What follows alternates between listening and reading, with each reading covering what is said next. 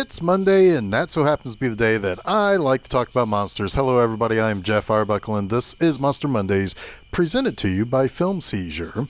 Well, this week, it's finally time to talk about 1962's King Kong vs. Godzilla. And the reason why I'm talking about it is because, fingers crossed, in just a few weeks, the 2021 version of Godzilla vs. Kong will be out not only in theaters, but hopefully on HBO Max as well. Now, I say hopefully and fingers crossed and all that because just to pull back the curtain a little bit on this show and the behind-the-scenes action here that is me presenting to you this show, I record these well in advance for various reasons, but it just so happens that right now it's January. And as far as I know, I will be seeing Godzilla vs. Kong one way or another, be it through HBO or somehow, some way I end up getting vaccinated so I can go back to the theaters. But either which way, it seems like we're still on track to see these two titans of giant monster film land, filmdom, whatever you want to call it, will be going back at it and kind of going to blows over whatever. So with that said, I wanted to make sure this month kind of highlights some stuff that will be surrounding all of these, or particularly surrounding all of the big happenings in the world of Toho and Godzilla and King Kong. So this week I'm going to talk about 1962's King Kong vs. Godzilla, and then next week I've got another Toho movie before going into Kong Skull Island, and then eventually Godzilla vs. Kong, and then Rebirth of Mothra 2. Get back to that series. So May is going to be devoted to those kooky, crazy kaiju from Japan, and hopefully everything works out and we don't have to call an audible when it's about damn time that we see the new Godzilla vs. Kong. But all right, so let's get back on track here. King Kong vs. Godzilla. 1962 was when it was released to Japan. 1963 released here in America after an American version was edited from the Japanese movie that was shipped over to us. This is the third film in the Godzilla series. It's the first of the 60s, as well as the first one made in color. The two previous movies, of course, Godzilla, King of the Monsters, or Gojira, as well as Godzilla Raids Again.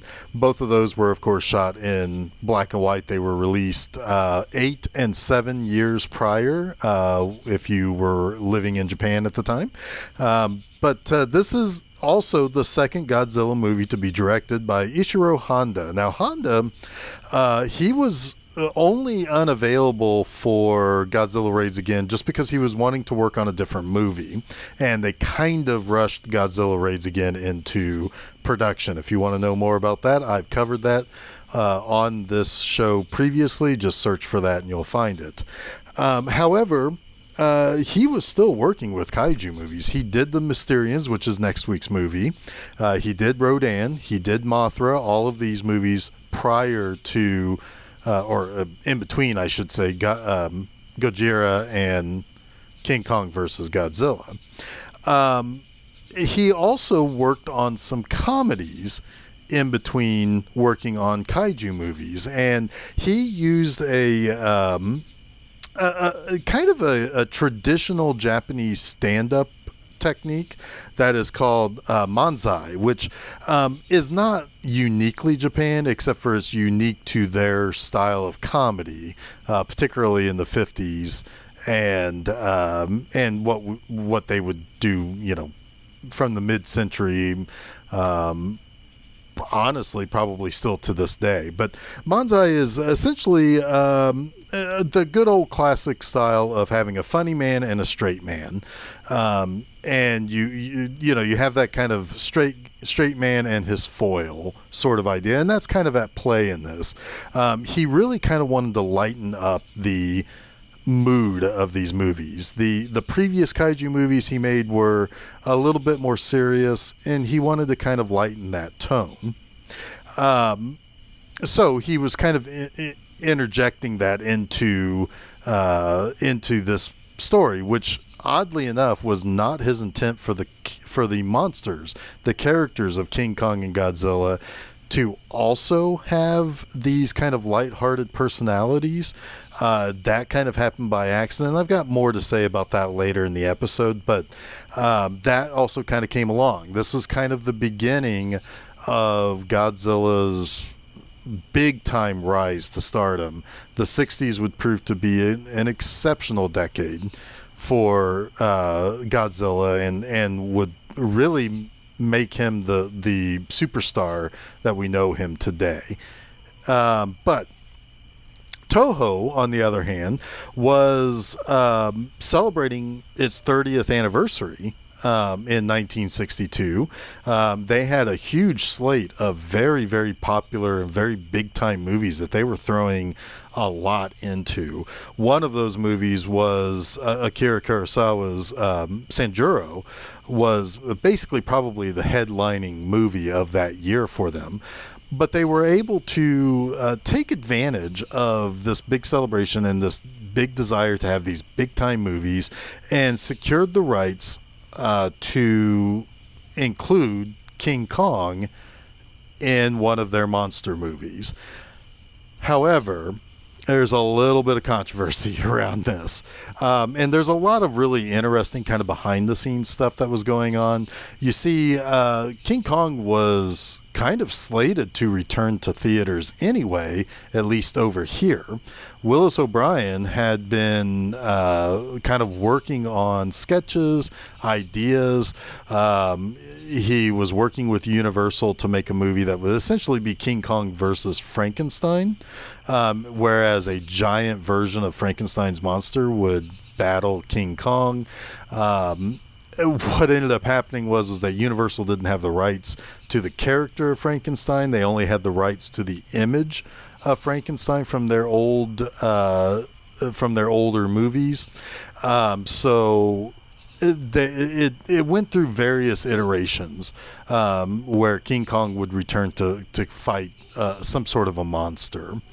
Well, there was an American producer by the name of John Beck who, behind the backs of Willis O'Brien and Marion C. Cooper, who, of course, Cooper was, the big producer of the 30s King Kong as well as Mighty Joe Young. Beck had kind of worked behind their backs and sold the rights to this King Kong movie idea to Toho. And this infuriated Willis O'Brien and Cooper. In fact, Cooper would really try to basically sue everybody around this. He tried to sue Toho. He tried to sue Universal. He even tried to sue John Beck to stop the production or stop the release of this movie. Basically, he would say that he had the sole ownership of the King Kong character, which is not exactly true because Willis O'Brien has a part of that too, as King Kong's quote-unquote creator. But ultimately, the lawsuit didn't go anywhere. And it didn't stop Toho from being able to make this movie. What's kind of funny is that this is not the only time King Kong has been in litigation about who owns the character, who owns the rights.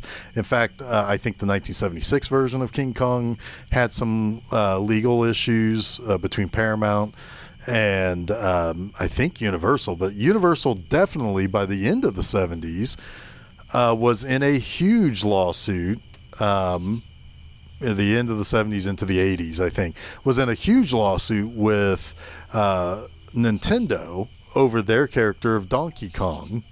And they were claiming that they owned the rights to King Kong, which they showed up to court. Nintendo was feeling confident, but they were a small company at that time, and they stood up to Universal instead of backing down.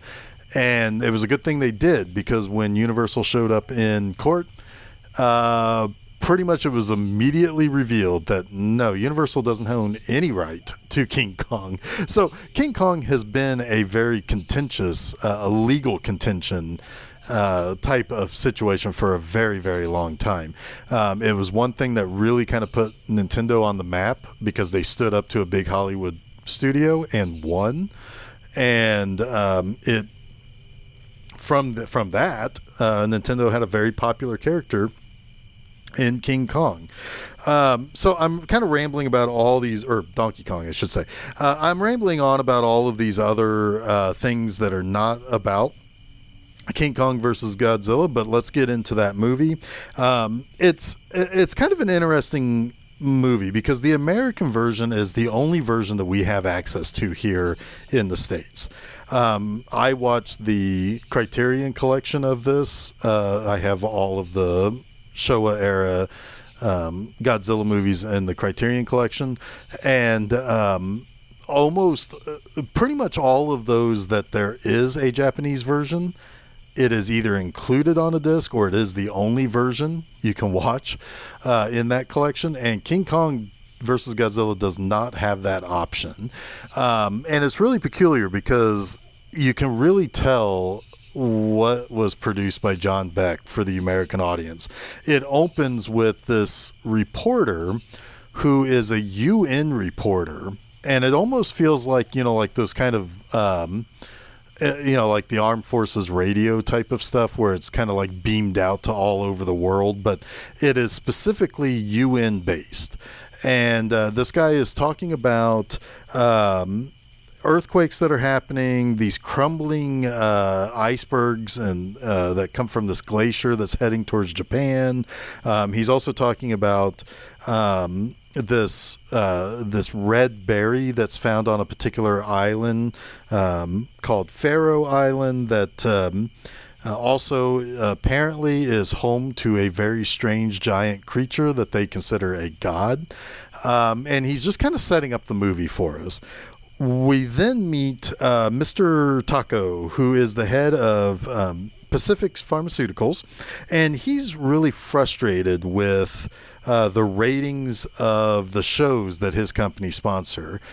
TV was a massive, massive thing in Japan at the time. So it was really, really important for businesses to sponsor these TV shows because it was able to get their product in front of the viewers, and it was a very, very big deal in Japan. And in fact, Ishiro Honda wanted to kind of poke a little bit of fun about how TV is kind of taken over everybody's lives.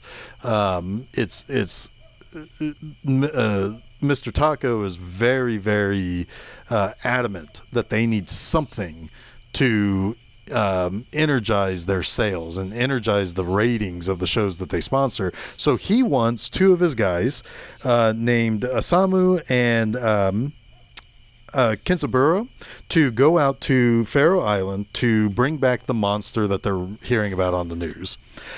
Meanwhile, a UN sub goes out to investigate the icebergs, and when they get stuck in the iceberg begins to break up, and that reveals Godzilla. And Godzilla immediately blows up the sub and then wrecks an Arctic UN base. This is the same iceberg or icy structure that he was supposedly trapped in the previous movie, which was Godzilla Raids Again. So, there is some continuity here with the previous Godzilla movies, which is also kind of nice. Well, Mr. Taco gets really, really frustrated about hearing about all this Godzilla stuff, so he really wants his guys to find this monster so that he has his own monster to attract eyeballs and attract attention. So his two guys do arrive on Faroe as Godzilla kind of continues his rampage towards Japan. And that night that Osamu and Kensaburo arrive on Faroe Island, a giant octopus attacks the villagers, but King Kong comes along and fights off the octopus. But King Kong ends up drinking a bunch of like this juice that's made by these red berries that The guy at the beginning of the movie was talking about it's something that Pacific Pharmaceuticals also wants possession of. And what it ends up doing is it kind of makes him drunk and pass out, which at that point allows for Pacific Pharmaceuticals to nab King Kong to take him back to Japan. However, because of the whole Godzilla problem, they can't bring King Kong in. And so Godzilla's on the mainland of Japan, messing stuff up. King Kong is asleep on this raft that as they try to figure out what to do with him. He begins to wake up and he ends up escaping and almost immediately comes face to face with Godzilla. Well, because Godzilla has this that atomic breath deal, it causes King Kong to essentially retreat very quickly, and he looks kind of dejected that he can't just go up and beat up this thing. He's no longer the king of his domain anymore, right? He's moved off of his island, off of his home base. Well, so now Japan has two monsters rampaging through. Godzilla, who is making his way towards Tokyo, and King Kong, who's just kind of out there. And this is where it's very important to understand something that had never really been discussed before with either of these characters.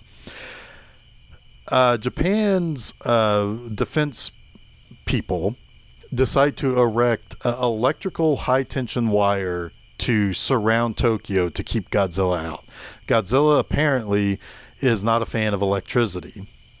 Meanwhile, the problem with that is that apparently King Kong is strengthened by electricity. So when King Kong basically gets hopped up on electricity and starts messing around in Tokyo, they have to use the red berry juice stuff to put him to sleep again. And then they use helicopters and helium balloons to take King Kong to wherever Godzilla is, and then just let the two duke it out. You got two giant monsters, let them kill each other, basically. And this fight is actually pretty iconic in the Godzilla universe, if you will. In this, it basically turns into a wrestling match. And it makes sense because professional wrestling was very, very popular in Japan, particularly on TV. So basically, Ishiro Honda is making a movie that says, hey, you know what? I can do better than televised wrestling. I'll give you a movie of the two most famous monsters basically duking it out in living color, no less. And that's really how this turns out. Like, King Kong is able to grab Godzilla by his tail and kind of whip him around and throw him. Godzilla knocks King Kong into rocks that knocks him out. At one point, King Kong grabs a tree and is shoving it down Godzilla's throat. It's a knockdown, drag-out fight, and just when you think Godzilla's got the upper hand, King Kong gets struck by lightning, which then essentially gives him the upper hand. But they fall into the ocean. Godzilla is not seen. But we do find out that King Kong is basically swimming back to Faroe Island.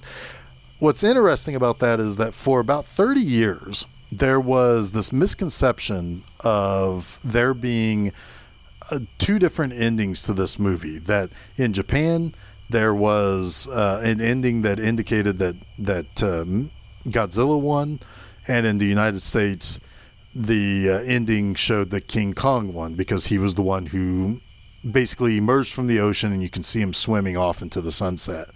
But the thing is that's bullshit.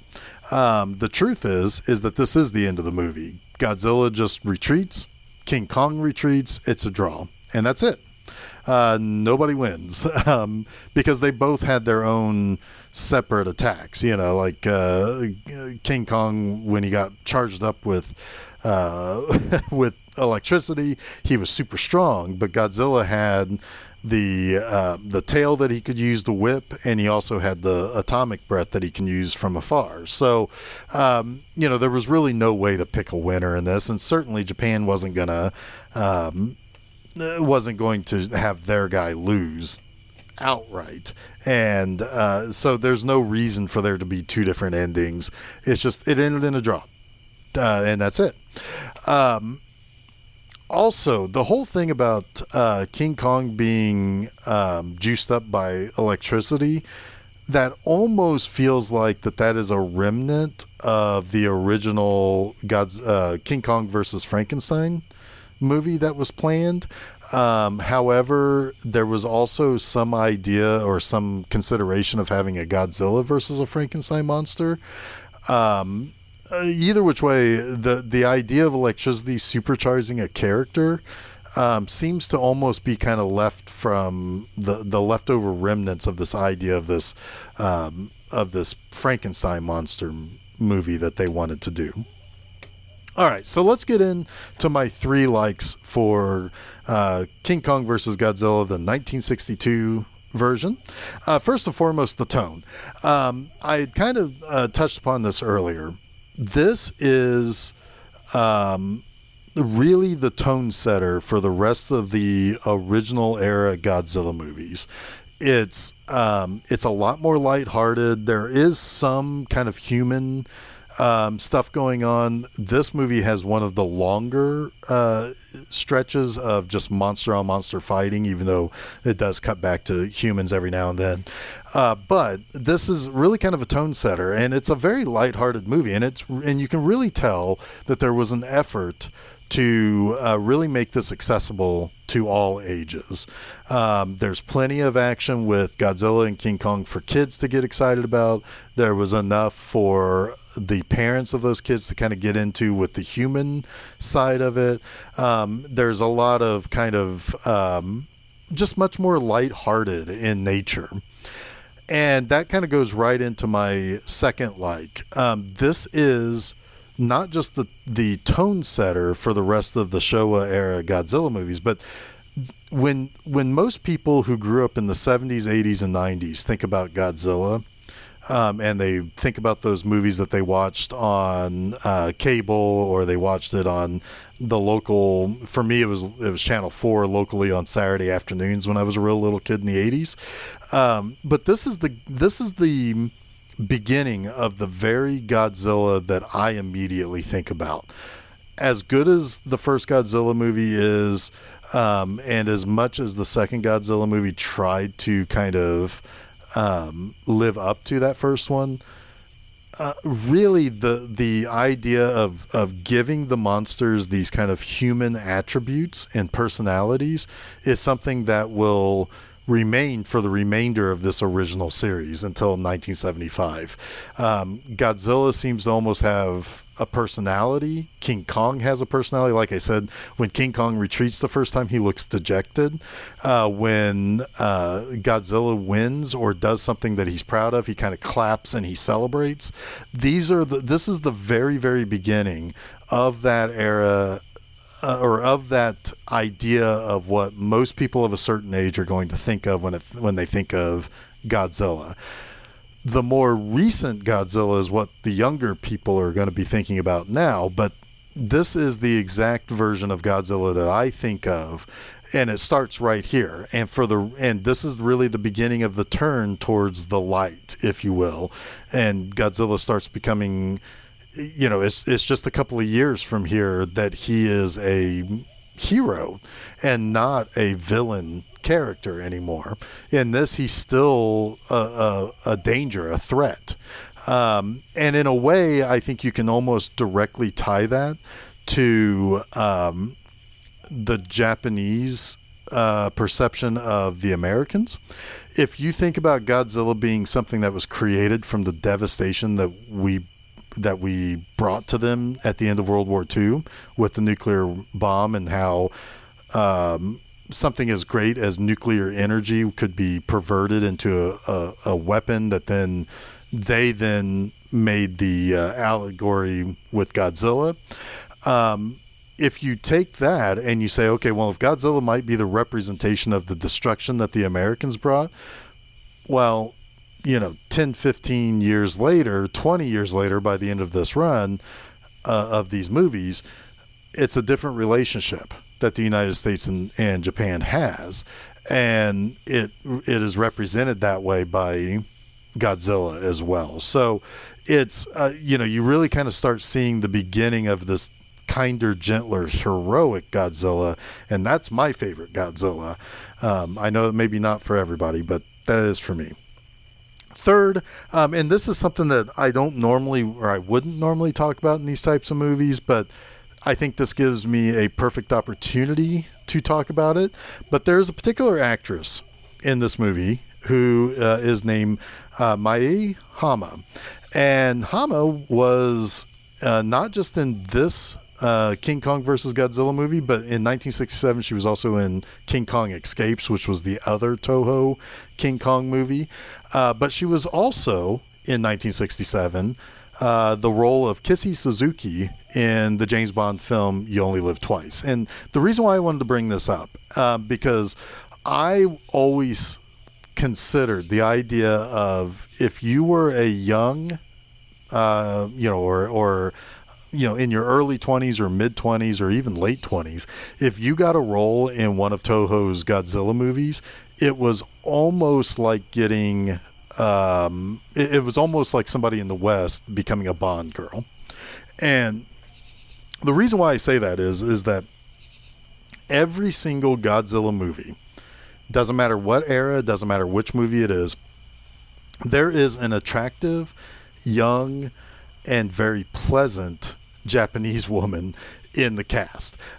She's oftentimes one of the characters' girlfriends or wives, or maybe it's one of the little kids' mothers, which was often more seen in the Gamera movies.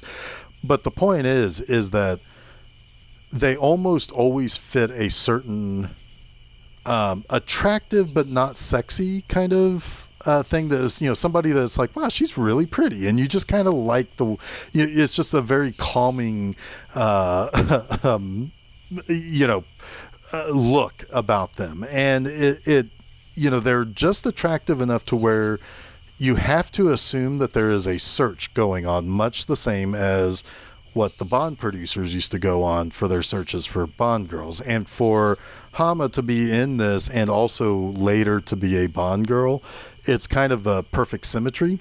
And it was one of those situations where I always think that when I think about the actresses that are in each of the Godzilla movies, they're just attractive enough to make you think that there was enough of a search to go on to make this almost like getting the role of a Bond girl.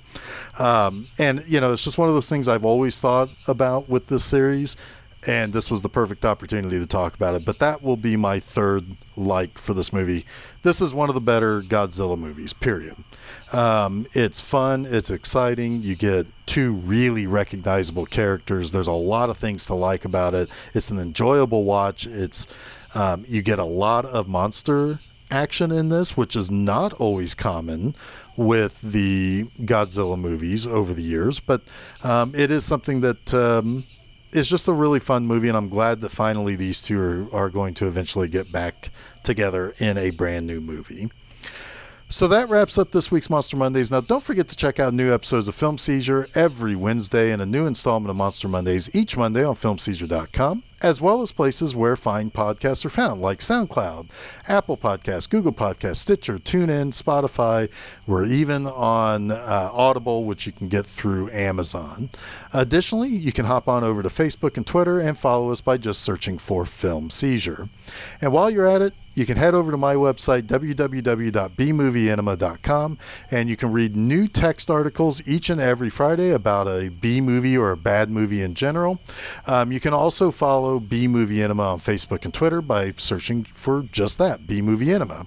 And hey, while you're at it, go on over to YouTube and follow the B Movie Anima channel, where you can find episodes of my movie hosting show, and get ready for season 2 of B Movie Anima, the series, starting this September. So until next week, everybody, stay spooky.